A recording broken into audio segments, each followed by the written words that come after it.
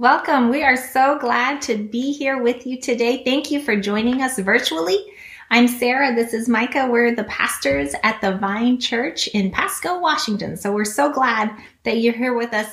As many of you know, we've moved into are moving into a new facility. It's brand new to us, and we're so excited about it. There's a whole bunch yet to be done.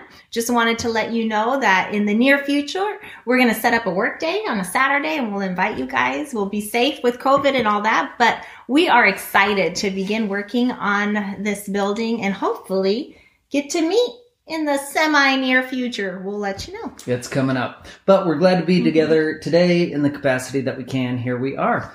Have you ever had one of those moments in life that was just like an eye-opening, oh my goodness, this changes everything moment?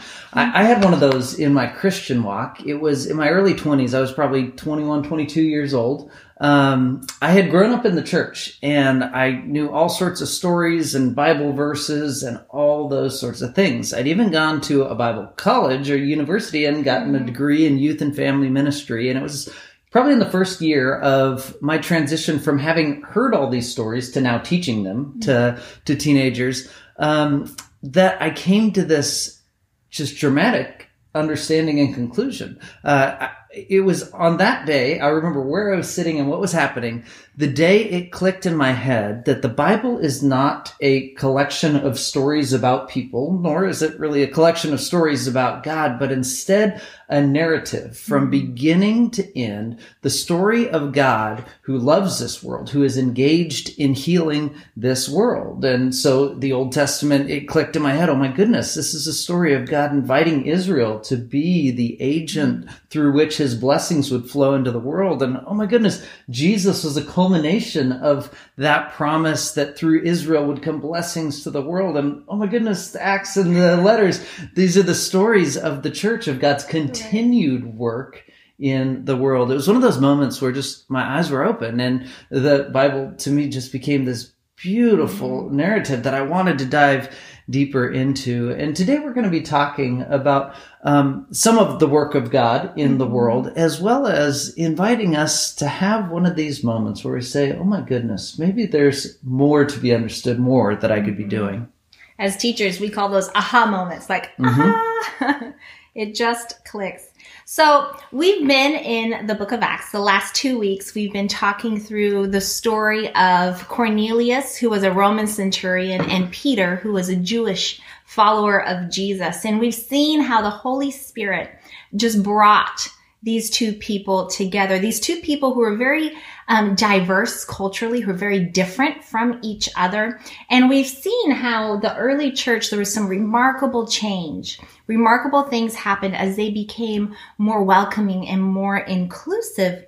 And yet, as the story continues, we see that road was not easy for the early church. And often the church fell short of God's vision. And here we are 2,000 years later, and the church is doing some awesome things in our time today. They're being successful in many ways, but also we're seeing that the church falls short of God's vision as well.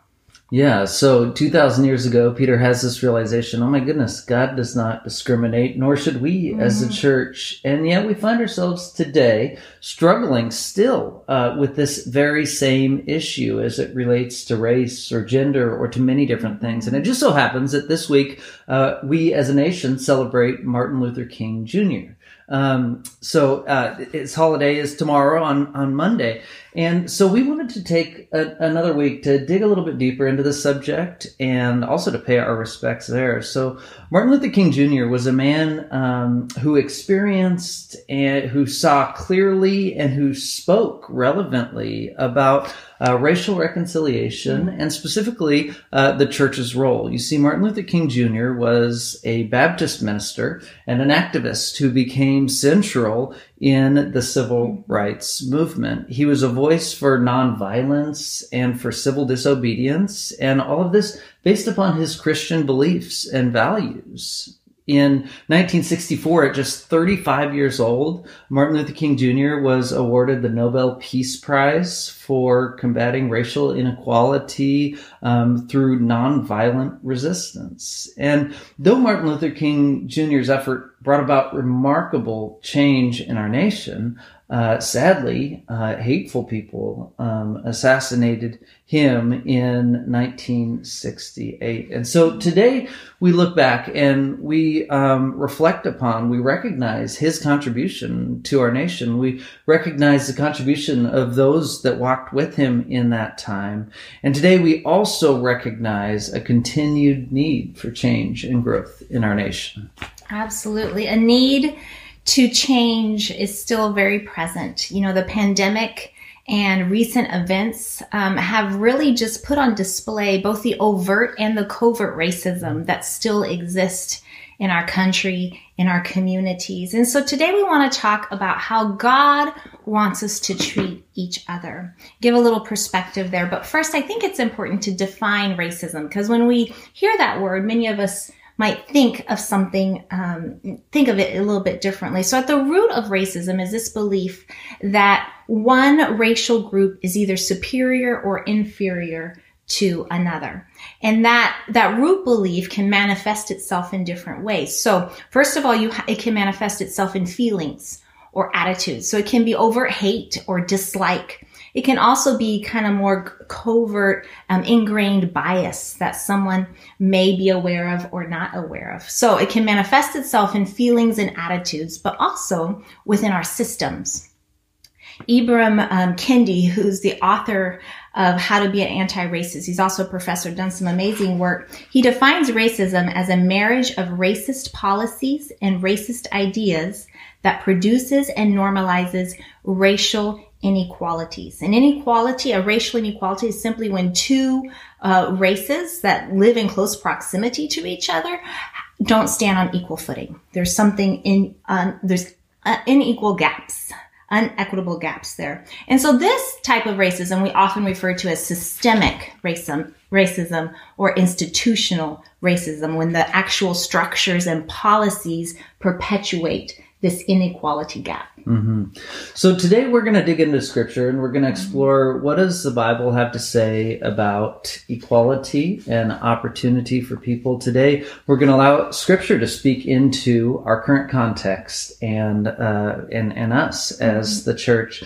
Last week in Acts chapter 11, Peter came to this dramatic conclusion that almost seems like it should have been obvious, but he comes to this dramatic conclusion: God does not show favoritism, and nor should we. Now, this concept is throughout Scripture. In Ephesians 2, we're told that Jesus, he himself is our peace, and he has brought together humanity. He has destroyed the barriers and the dividing walls of hostility, that in Jesus there can be and there is peace. In Galatians 3, it says that those of us that have been baptized, we've clothed ourselves in Jesus Christ, and we are no longer separated by things like race or gender or many other different things. That in Jesus there is opportunity and equality. And so today we talk about this kingdom of God that Jesus spoke over and over about. This different way of being, this reality that exists within the world.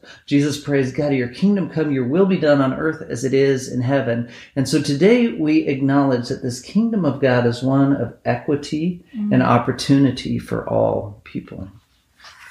Amen. So as we think about equality in the kingdom of God, and as we think about the racism that is present today, we want to look at the words of Jesus that has profound impacts on how we as Jesus followers engage. And so we're going to go first of all to Matthew 5. And in Matthew 5, that's the Sermon on the Mount, Jesus has 6 different statements in which he says, "You've heard it said, but I say to you." And he's taking a look at 6 different Old Testament laws, and he's expanding his hearers' understanding and interpretation of these laws. So the first one that he mentions starts off in verse 21. "You have heard that it was said to the people long ago, 'You shall not murder.' and anyone who murders will be subject to judgment. But I tell you that anyone who is angry with his brother or sister will be subject to judgment. Again, anyone who says to his brother or sister, raka, which means fool, is answerable to the court. Okay, so Jesus moves here beyond the obvious letter of the law. Don't kill people. And to most people, that's pretty obvious. That's pretty apparent that that is not appropriate behavior. But Jesus says, let's take it a step further. And he takes the subject away from just the do and don't to a state of the heart. Are you allowing anger to take root in your life? Is hatred developing? And he says, so go beyond just not killing people, but learn to root out anger and hate in your life. This is still, I think, a very relevant subject for us today. Absolutely. He's saying that our attitudes and our heart matters. As a parent, I've seen this. We've seen this. We have 2 girls. They're very close in age. They're awesome, awesome kids, and they love hanging out. They have a great relationships. However, as all siblings, sometimes they fight and they argue and they get pretty mad at each other. And Micah and I often, we're trying to teach them to resolve these conflicts. So we'll say, hey, you need to stop fighting, go to your room, and sit down and resolve this issue, talk it out, and then come and tell us when it's resolved. And so sometimes they'll come out and they'll say, okay, we resolved the issue.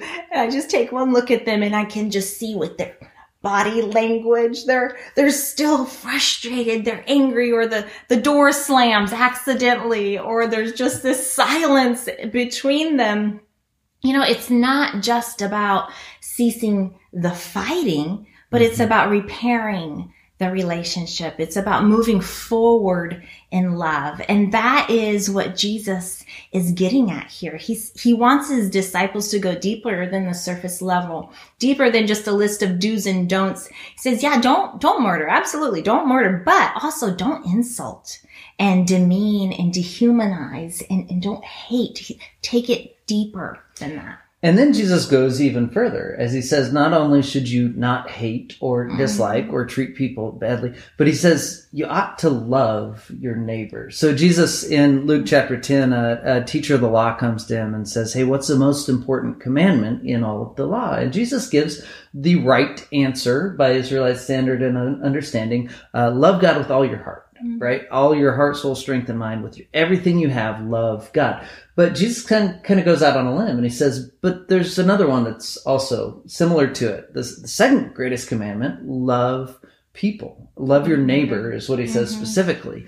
And the teacher of the law, trying to justify himself, goes on to say, yeah, but who is my neighbor? And Jesus tells the story of the Good Samaritan. And you can go and read that story in Luke chapter 10. Some of us are fairly familiar with it, but it tells the story of a man from another nation who shows great care and concern for a man who's been beaten. And it contrasts the Samaritan with the good people, the priests, the good people in Israel who just walk by and do nothing for him. And Jesus turns to the teacher of the law after telling the story, and he says, so who was the neighbor in this story? And it's kind of an obvious answer, right? Jesus really teed this one up for the guy. The guy says, well, the Samaritan was the neighbor. And Jesus says, so go and do likewise.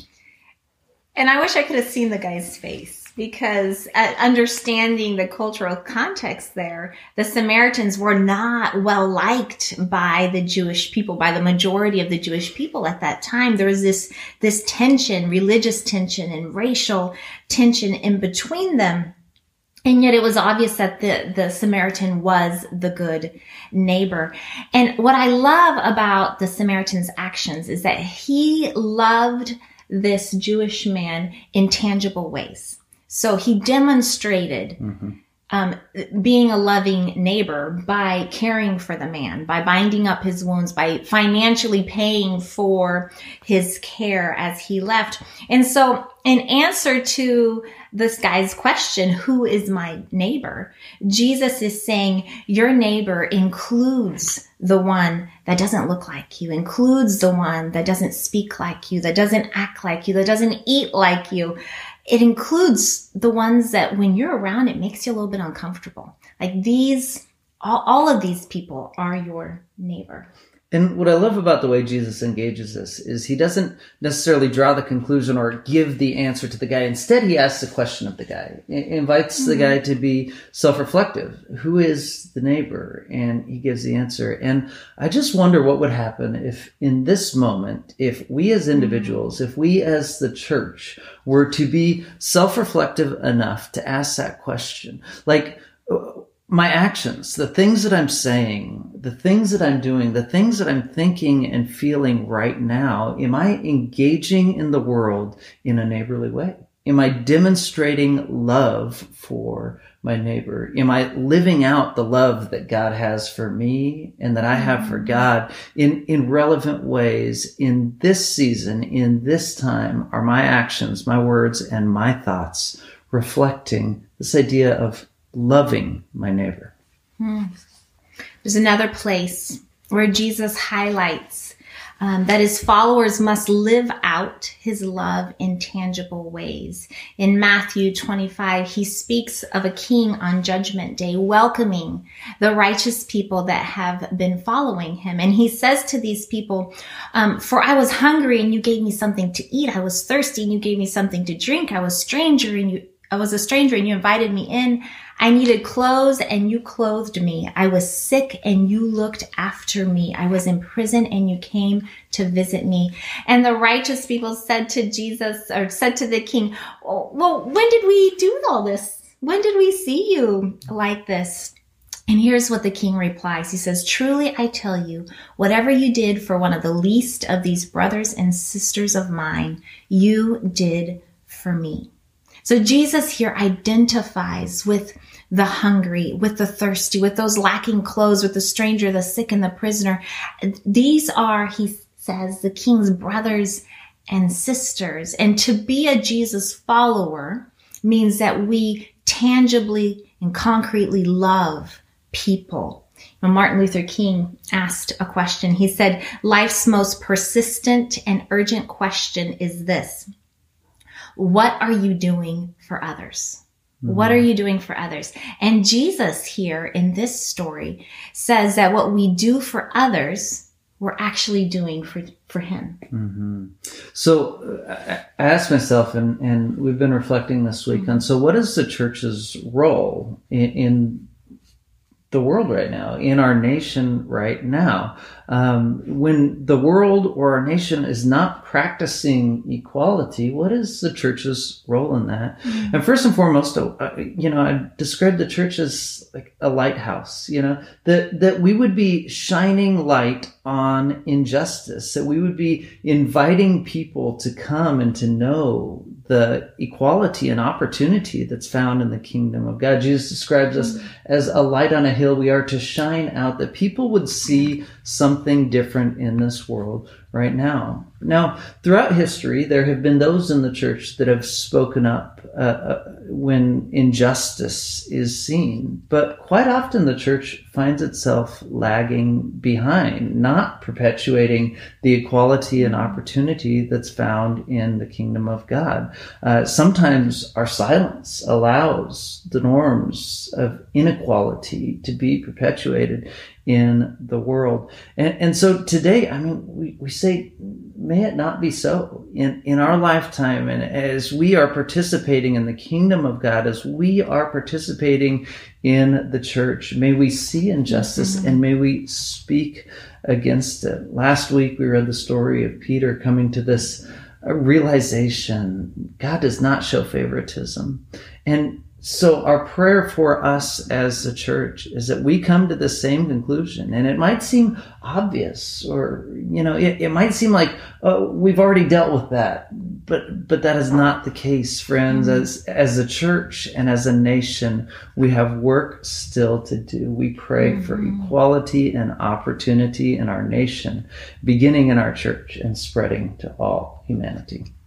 So there's work yet to be done within the church. There's also work to be done as individuals. And so we ask the question today, how can we individually participate in this work? And I think first and foremost, it's important to acknowledge that we come in a posture of humility. in a posture of humility, listening and learning. And we need to start with education. We need to educate ourselves on the biblical perspective on equality and social justice and what the kingdom of God is supposed to look like, to really understand the heart of God in this. But also we need to educate ourselves from a historical perspective. So what is the history that has brought us here? What is the history of inequality and racism? How does that history affect our current situation and how things are structured at the local, at the national, at the global level? And especially for white people, I want to say we must listen to the experience of people of color, because how we have experienced this city and this nation and this world is different than people of color have experienced it. And so as a white person, I just want to remind us, we approach with humility, and we must start off by listening. And then there's the real fun part, and that is recognizing and confessing how our own bias, be that known bias or be that unknown bias, the things that have been ingrained in us, those attitudes. And here's where the biblical principles of truth-telling and confession and lament and repentance are so very important, because it's through these practices that the Holy Spirit transforms us, who we are at the very core. And then we offer up our voices. We offer up our hands and our feet to God and ask God to help us bring about his kingdom, that we might operate with kingdom principles such as equality, valuing every unique individual as made in the image of God, upholding unity, but unity without uniformity, where very diverse people are welcome and included and treated equally because of Jesus. And then we love one another. And the question that I've been asking myself, that I want to invite us all to ask as we kind of conclude today, is, what does God's love require of me in this moment? In this context of inequality, in this season, what does God's love require of me? And I don't want to be that guy who walks past the robber on the road. I want to ask that question. And for me personally, I think we all have to ask that. For me personally, things that come to mind is humility and learning, naming my bias, confessing sin and repenting, yielding power and privilege where I can, and uplifting the voice of others, and operating out of kingdom principles of equality, unity, and love. So this week we celebrate Martin Luther King Jr. Day, and we reflect upon his contribution to a national challenge that still exists today. And today as a church, we reflect upon the words of Jesus and the words of Scripture, that we would not allow anger to take root in our lives, that we would learn to love people, and particularly those that are different than ourselves, and that we would learn to care for people who are in need. This is the way of the kingdom, and this is the challenge that Scripture lays out for us as a church. Invite you to pray with me.